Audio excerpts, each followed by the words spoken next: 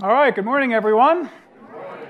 How are you all doing today? It's great to see such a nice crowd out there, and blessed day, the Lord's Day, as we worship and we have a potluck and have our congregation just spend some time together today. It's a beautiful day to worship God. So today we're going to be continuing in our study of Acts, and we're going to be looking at Acts chapter 14, verses 8 to 20, that Rick read for us, and we're going to be looking at trying to avoid two satanic traps, praise and envy. And before we get into it, let's go to the Lord and ask for help. Lord, we do thank you for this wonderful, amazing day, for this wonderful, amazing church. And as we dig into your word, Lord, help us to understand what it is that you would have for us today. Lord, we know that Satan is out there and he's looking to trip us up. And we, Lord, just come to you for prayer, for help, that he would not have his way with us, that you would protect us from the evil one, and that we would be able to share your love and spread your word to those who need to hear it, Lord. We pray in Jesus' name. Amen. Well, I wouldn't call myself a big-time fisherman by any stretch, but I like to go fishing. And when I go fishing, I usually go to a lake to try to catch bass. And when you fish, it's helpful to know something about the fish you're trying to catch. Do they like warm water, cool water, deep water, shallow water? What do they like to eat? When do they like to eat it? Knowing these things tells me what kind of bait to use, what time to fish, where to fish. And so these are tricks of the trade that we need to know when we're going to go fishing. I might use a rubber worm, for example, to try to catch bass, but that's not the only lure in my tackle box. If that doesn't work, I will try something else. I have lots of lures in my tackle box. And Satan is a lot like a fisherman too, right? He knows a lot about us, and he wants to lure us to destruction. And he lures us to destruction by knowing many things about us. And two of the favorite lures that Satan uses to lead us to destruction are praise and envy. And Satan used both in this episode at Lystra to try to stop the gospel from being preached. And whether people praised Paul or whether they envied Paul, Satan didn't care. He was trying to distract Paul so that he would not be able to preach the gospel. The focus needed to stay on Paul, and certainly the focus was not to move to God, and certainly not to Jesus Christ. And so that's where the traps lie. So in verses 11 to 18, Satan's trap was that Paul would be praised, and that he would either become so enamored with the praise or so distracted by the praise that he would not preach the gospel. And then in verses 19 and 20, when that trap failed, well, he brought envious Jews from Iconium and from Pisidian Antioch who were so envious of Paul that they could stop the gospel from being preached by having him stoned. Ultimately, both of those schemes failed. But praise and envy are two satanic traps that Satan uses in our lives, and we have to learn to recognize them and to avoid them. But before we talk about those two particular traps, let's talk about the inciting incident, the thing that got this whole thing started in verses 8 to 10, which was the healing of the lame man. Now, you'll remember from last week that they escaped from Iconium when they were going to be stoned there, and they moved on to Lystra. And Lystra is this town here. It's just below Iconium, which is about 20 miles to the north. And so they moved a little bit south, and there they were going to preach the gospel, or they intended to. And Lystra was a Roman colony, like Pisidian Antioch, but it was completely pagan. And so they believed in multiple gods, hundreds, if not thousands, of different gods. And Paul and Barnabas, as you know, usually went into the synagogue first to preach, but there was no synagogue in Lystra, which means that there was likely almost no Jewish presence there. It was all pagan. And so they probably, instead of going to the synagogue, they would have gone to the marketplace to preach. And there they begin preaching, and they see this man who is just sitting there by the side listening to Paul preach. And then in verse 8, we see Luke tell us in three different ways that this man is crippled, so we don't miss the point. He was lame. He had been that way from birth, from his mother's womb, and he had never walked. Do we get the picture, right? He's lame. He's not going to walk. He's unable to walk. He's never once walked. Luke here is setting us up for the miracle that is about to happen. And so as Paul preached, verse 9 says that this man had the faith to be healed. Some translations say to be saved. The actual Greek would say to be saved. But the story is very similar, if you'll recall, back in chapter 3 when Peter and John healed a lame man. In chapter 3, the difference is that man didn't have faith, and however, this man, he listened to Paul preach, and he had faith. And so I take this to mean that faith is not a requirement necessarily of healing, but this man's salvation created in him an expectation that he could be healed. He knew that if his soul had been saved, then certainly God could save his body and heal that as well.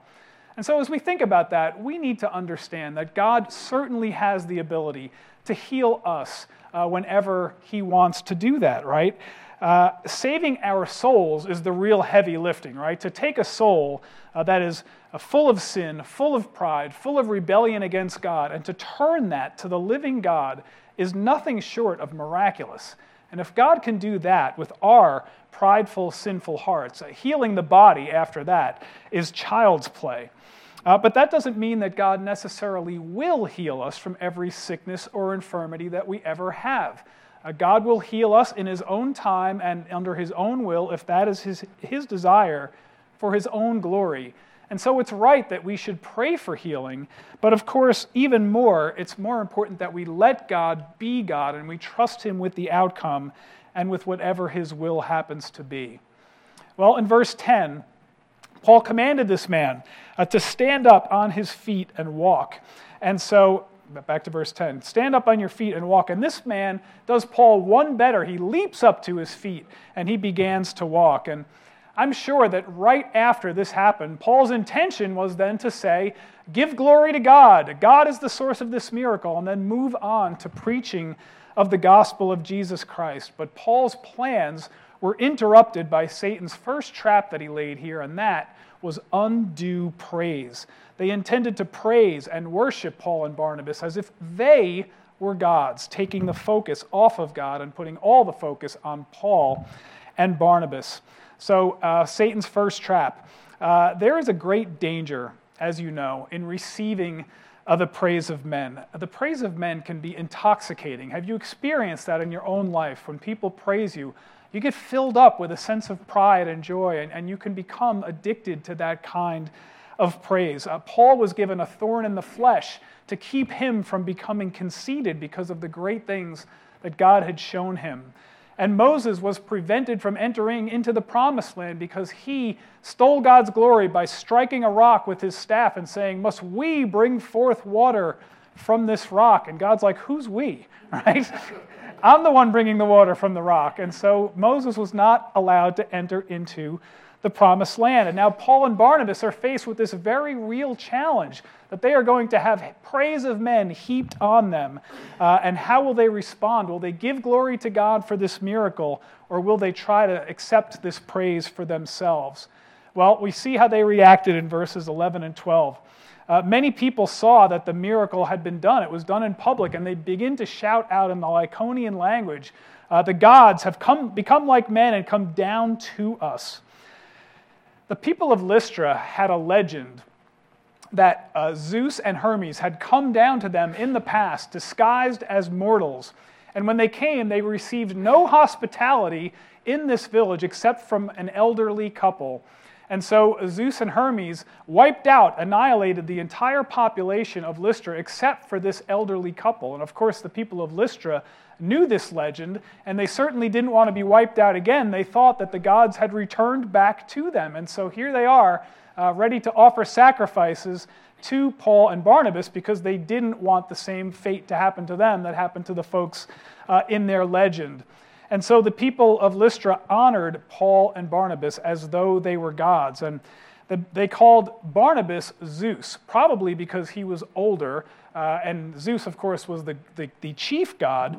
And then they called Paul Hermes because he was the chief speaker, and Hermes was the messenger between the gods, and he was known as the god of oratory. And so it would make sense that Paul, as the speaker, would be called Hermes. But you have to realize that Paul and Barnabas don't speak the Lycaonian language, so they have no idea what's going on here. They're just shouting and they're calling them names, but they don't understand what's happening. And then there's this temple of Zeus that's located just outside of the city of Lystra. It's gone now, but there were many temples to Zeus in the ancient Greek world. And I want to show you here, this is the temple of Zeus at Olympia in Greece. And you can see from this that they were very serious about their worship of gods, right? That is not a cardboard cutout. That is a serious temple that they made. And the priest of Zeus then begins this parade of bulls dressed in garlands or wreaths, a procession from the temple into the city. And Paul and Barnabas, of course, were no stranger to ritual sacrifices, right? They knew what ritual sacrifices looked like. And they finally begin to catch on that these guys are going to sacrifice these bulls to us. And so this begins the moment of truth for Paul and Barnabas. Are they going to accept the praise of men, or are they going to stop this sacrifice and try and point these folks to the living God? The trap that Satan laid was that Paul and Barnabas would become so enamored with the praise of men, or so distracted by this praise that they would not preach the gospel that gives glory to God and leads people to Jesus Christ. So let's look at how Paul reacted to this. They tore their clothes. That's what Jews did whenever they saw or heard blasphemy. And then they rushed into the crowd to try to stop this sacrifice from happening. And so this ought to be a lesson to us about the dangers of accepting praise. Praise simply means the expression or approval or admiration for something or someone. And it's good to offer genuine praise or to receive genuine praise. There's nothing wrong with praising your kid for getting good grades or your wife for making a decent meal, a good meal. There's nothing wrong with that, for accepting that. But we can't let praise go too far. It becomes dangerous when it causes us to dwell on ourselves, to be filled up with ourselves. It becomes dangerous when we like praise so much that we'll even manipulate others to get praise, or when our good works are motivated by our need to be praised, when we become people pleasers just so that people will praise us, or if praise causes us to think more highly of ourselves than we ought to, or causes us to take glory that belongs to God, or causes us to exalt ourselves over God. You remember what happened to Herod in chapter 12, right? He was preaching to these men, and they said, "It's the voice of a god," and Herod accepted that praise, and he was struck down, eaten by worms, by accepting that praise that did not belong to him, but belonged to God. Jesus said, "How can you receive glory from one another and when you do not seek the glory of God?" That's John chapter 5, verse 44. And so praise can be like a drug. It can be like riches. The more we get, the more we seem to need. How many likes or comments did I get on my Facebook post? How many friends do I have, followers on Twitter? How many compliments did I get for doing this job well? Or how much praise did I get because I volunteered to do whatever it was? We have to be careful about that. These things can take control of our lives, and they threaten to take control of Paul and Barnabas here. But they did not fall into Satan's trap. They refused to accept this undue praise, and they wanted to tell these folks about the source of the miracle, about God. But the problem was that Paul was not dealing with the Jews and their one true God. These pagans had no concept of monotheism, a one God. They had a God for everything, and yet it's amazing how adaptable Paul was.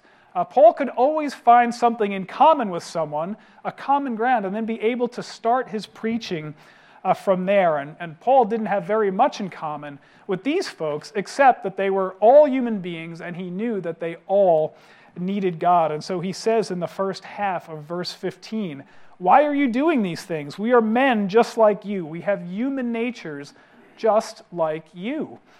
Paul didn't make himself out to be more than he was. He claimed equality, not superiority, to these pagans here at Lystra. And he said, "We have good news. Now turn from these vain things, from these worthless things, and turn to the living God." Now that is a message that is just as relevant today as it was 2,000 years ago. But if Paul had fallen into Satan's trap to accept praise and be distracted from preaching the gospel, he never would have gotten to that message. In Paul's day, the worthless things that they were chasing after were wooden and metal idols that they made gods out of. In our day, we can worship money, careers, cars, houses, security, sex, entertainment, power, popularity, fitness, longer life, even praise, and 1,000 other things that you could think of. Most of these things are not necessarily bad until they control your life and consume us and become more important to us than God. But in our culture, isn't that exactly what has happened? People are making gods out of these things to the exclusion of God. So Paul told a very large crowd of people to turn from these worthless and vain things. And these were very religious, very, very serious religious people, and this was very bold of Paul to do. This could have gotten him killed, and we'll see that it very nearly did. But if we're going to preach the gospel, we have to be bold too. We need to tell people that these things that they are chasing are ultimately worthless, and we need to tell them that what is missing from their life is not more stuff and not more sin, it's a Savior. It's Jesus Christ. That's what's missing from their life. And these pagans, of course, may have been willing to add Jesus to their pantheon of gods. After all, what's one more god among the thousands they already had? But Paul was not willing to allow them to continue in their ignorance. He rejected their praise and he pointed them to the living God. And that's why in the second half of verse 15, Paul told them, there is a God, and he alone made the world and everything in it. You know, God gives us enough revelation to know that he exists. Romans 1:20 says, for since the creation of the world, his invisible attributes, his eternal power and divine nature have been clearly seen, being understood through what has been made, so that they are without excuse. God gives us light. Whether we receive more light depends on what we do with the light that he has already given us. Consider the Ethiopian eunuch from Acts chapter 8, or Cornelius from Acts chapter 10. They sought after God, and God gave them more revelation until they were saved because they responded properly to the revelation given. But God is not under any obligation to give more revelation to those who have rejected the revelation that they have already received. So we need to coach people to be open to receive more revelation, and as they receive more revelation, we work with them, pray with them, teaching them as we can in hopes that they will be saved. Well, Paul said in verse 16, in generations gone by, he permitted all the nations to go their own ways. The Gentiles were not God's chosen people, but this was a new day when all could receive salvation through Jesus Christ, and God was calling all people to himself, including the Gentiles now. But their past ignorance did not excuse them, because as verse 17 says, he didn't leave himself without a witness. Creation is his witness. Common grace is his witness. Common grace is the grace that God gives to everyone, and that's what we see explained here in this verse, where he says, he did good and gave you rains from heaven and fruitful seasons, satisfying your hearts with food and gladness. Everybody received that common grace. Matthew 5:45 says, he causes his sun to rise on the evil and the good and sends rain on the righteous and the unrighteous. So God takes care of those who don't even know him. That's common grace. And this was the best way that Paul could think of to explain God to these pagans. They would think that Zeus provided all these things, but Paul was saying, no, there is a God above all creation who lives in heaven, and he provides grace out of his goodness, grace, and love. So Satan's first trap to stop Paul from preaching failed. Now Paul could preach the gospel, right? Now that he did not accept praise. Well, not so fast. Satan has more lures in his tackle box, and the next one he tried was envy. As we come to verse 19. Some of these Jews came from Pisidian Antioch, and they came from Iconium. And you'll remember from last week that the outstanding feature of these guys was that they were jealous, they were envious, and that's why they turned against them. And envy is the coveting of a quality or possession or attribute that God has given to someone else. And God had given Paul and Barnabas this word, and he allowed them to come preach in their synagogues, and the synagogues were filled with people that usually didn't come, and the people were jealous. They were envious of Paul, and so they didn't like Paul, they didn't like his message, and they followed him all the way from Pisidian Antioch down here to Lystra. And these Jews must have been very persuasive because they won over these crowds in Iconium who were just about to sacrifice animals to them as if they were gods. So what a turn, right? When we see that the people of Lystra must have believed whatever lies were being told because they stoned them, right? And we saw the same cycle last week. Acceptance followed by rejection. The same thing we saw with Jesus. A parade on Sunday and then crucified the following Friday. And so we think about the increase in persecution. Think about Paul as he's on this first missionary journey. In Pisidian Antioch, he was expelled. That's Acts 13:50. And then as he comes to Iconium, they tried to stone him and he had to escape. That's Acts 14:5. And here in Lystra, they succeed in stoning Paul, so much so that they thought that Paul was dead. And so the more Paul preaches, the more intense the persecution becomes.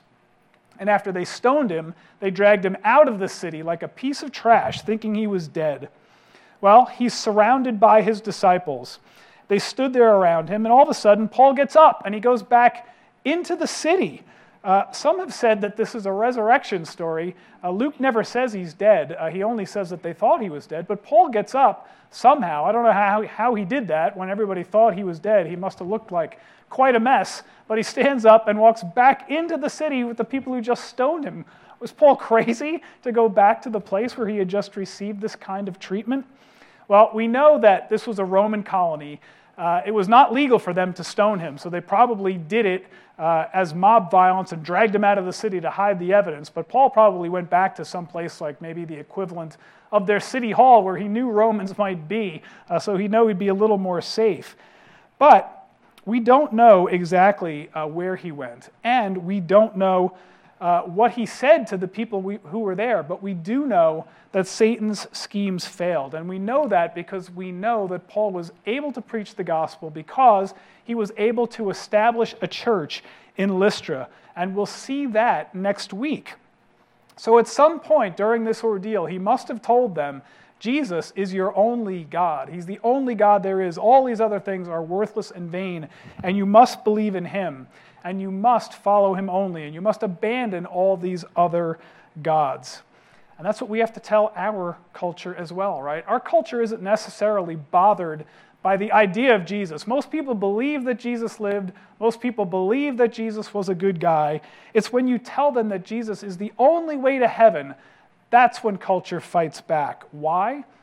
Because this culture doesn't want to be told that they have to believe anything, let alone something as important as how it is that you get to heaven. This culture wants to believe that they make their own truth and they can decide for themselves how they want to get to heaven. And the world thinks us arrogant that we come and tell them the truth. The world hates us because we refuse to celebrate sin, because we refuse to accept that what is false is true.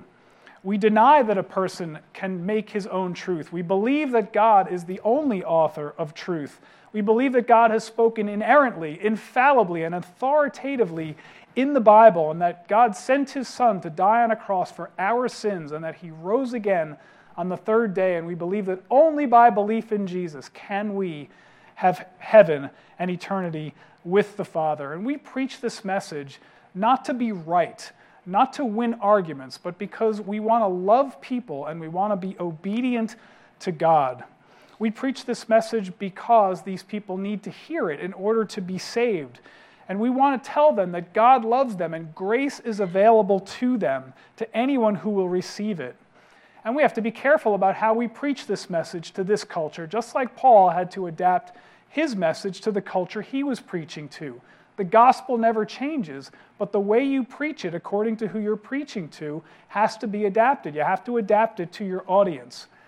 But like Paul, we are up against a culture that demands that we accept, tolerate, and even celebrate their belief system. And if we won't do it, they will hate us. So how do we take this information? How do we learn from this not to fall into Satan's traps that we set for us, and then that he sets for us? And then how do we learn not to become absorbed into the culture and yet live outside of it so that we can be Christians and preach the gospel and obey Christ? Well, here's a couple of applications for us. The first one is this: beware of the need for praise. Ephesians 6 tells us to put on the whole armor of God so that you will be able to stand firm against the schemes of the devil. Satan knows your greatest weakness, and your greatest weakness is different than my greatest weakness. So you have to know what your weakness is, and you have to build up defenses against it. But everyone is susceptible to the dangers of praise. Sometimes we do good things for the wrong reasons.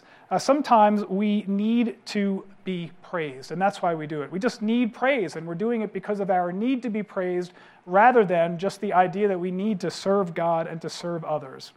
So as an example, let's say you had $100,000 to give to the church.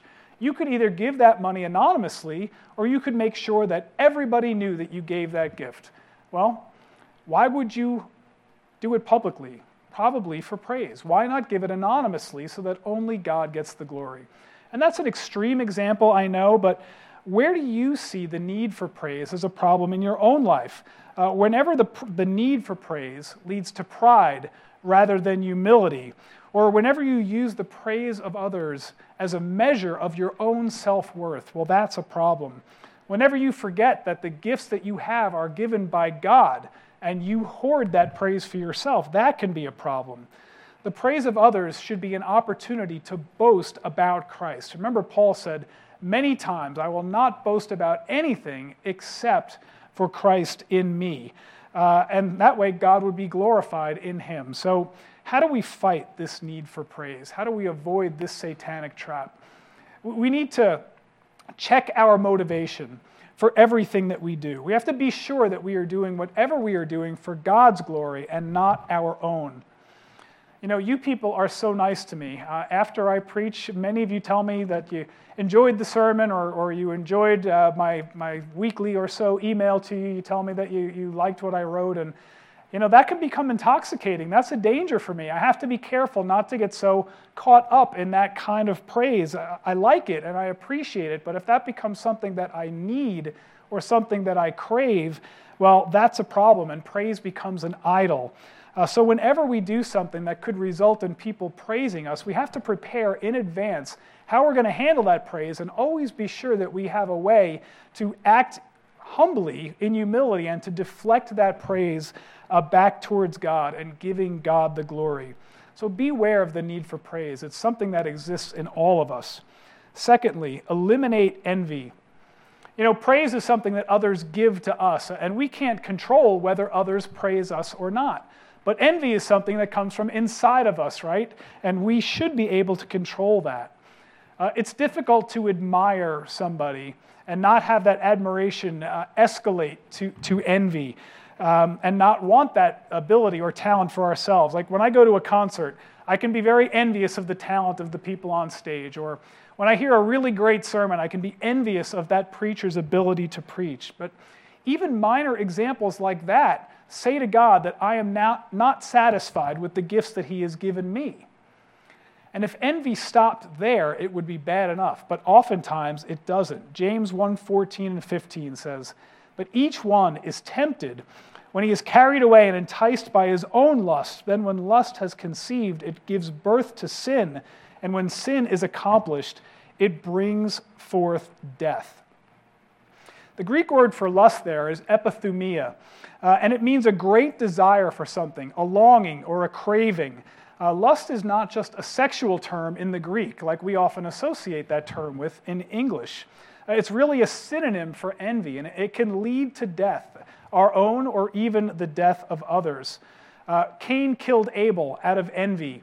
The motivation for almost every murder of an Old Testament king in the Bible is envy. The murderer wanted to become king himself. Mark 15 says that the Jews handed Jesus over to be killed because of envy. We are not likely to kill anyone, but envy can create a bitter heart. It can destroy relationships with each other. It can certainly hinder your relationship with Jesus if you are not satisfied with what he has given you and you're complaining that he has not given you the gifts that you envy in someone else. So how can we protect against envy and the damage that it can cause? First, of course, you have to be aware of it. You have to recognize it in you. When you see somebody else and you feel a little bit of envy, you have to figure out, oh, I recognize this. This is envy. I got to put this down. I have to be thankful to God for what he has done for me. So confess it to God. Thank God for the gifts that he has given to you. And then aim to crush that envy in your life. Don't covet what he has given to someone else. Admire, but don't let that admiration escalate to envy. Give thanks to God for that person's gifts. Our attitude of joy and thanksgiving is part of our witness to the world and can lead us to an opportunity to share the gospel with someone else.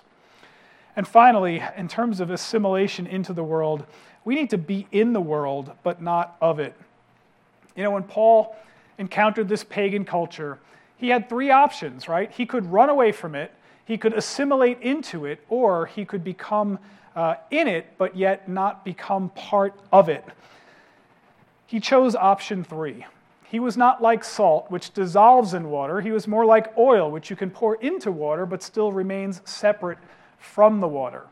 You know, when the Titanic sailed from England to New York, when it was in the water, it was fine. But when it hit an iceberg, it became of the water. And then it sank, and that's when it became a problem.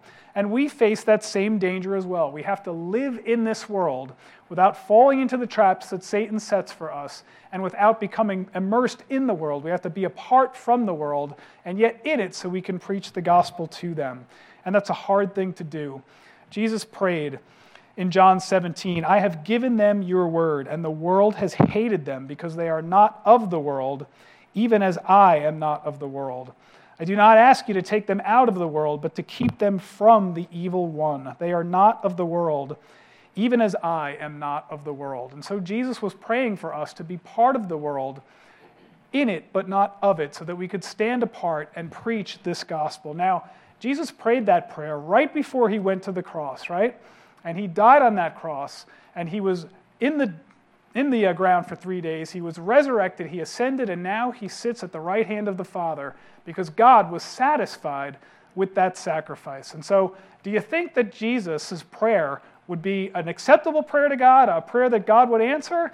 I do. Amen. God would answer that prayer, and so we can cooperate with Jesus, and we can keep ourselves from the world, even though it's a difficult thing to do. We need to pray a lot. We need to read our Bibles. We need to spend time with other Christians and be sure that we're always deflecting the glory that comes to us and give that glory to God and look for opportunities to preach the gospel, because that's why God left us here. So let's pray that we will not fall prey to Satan's traps and that we would be light in this dark world.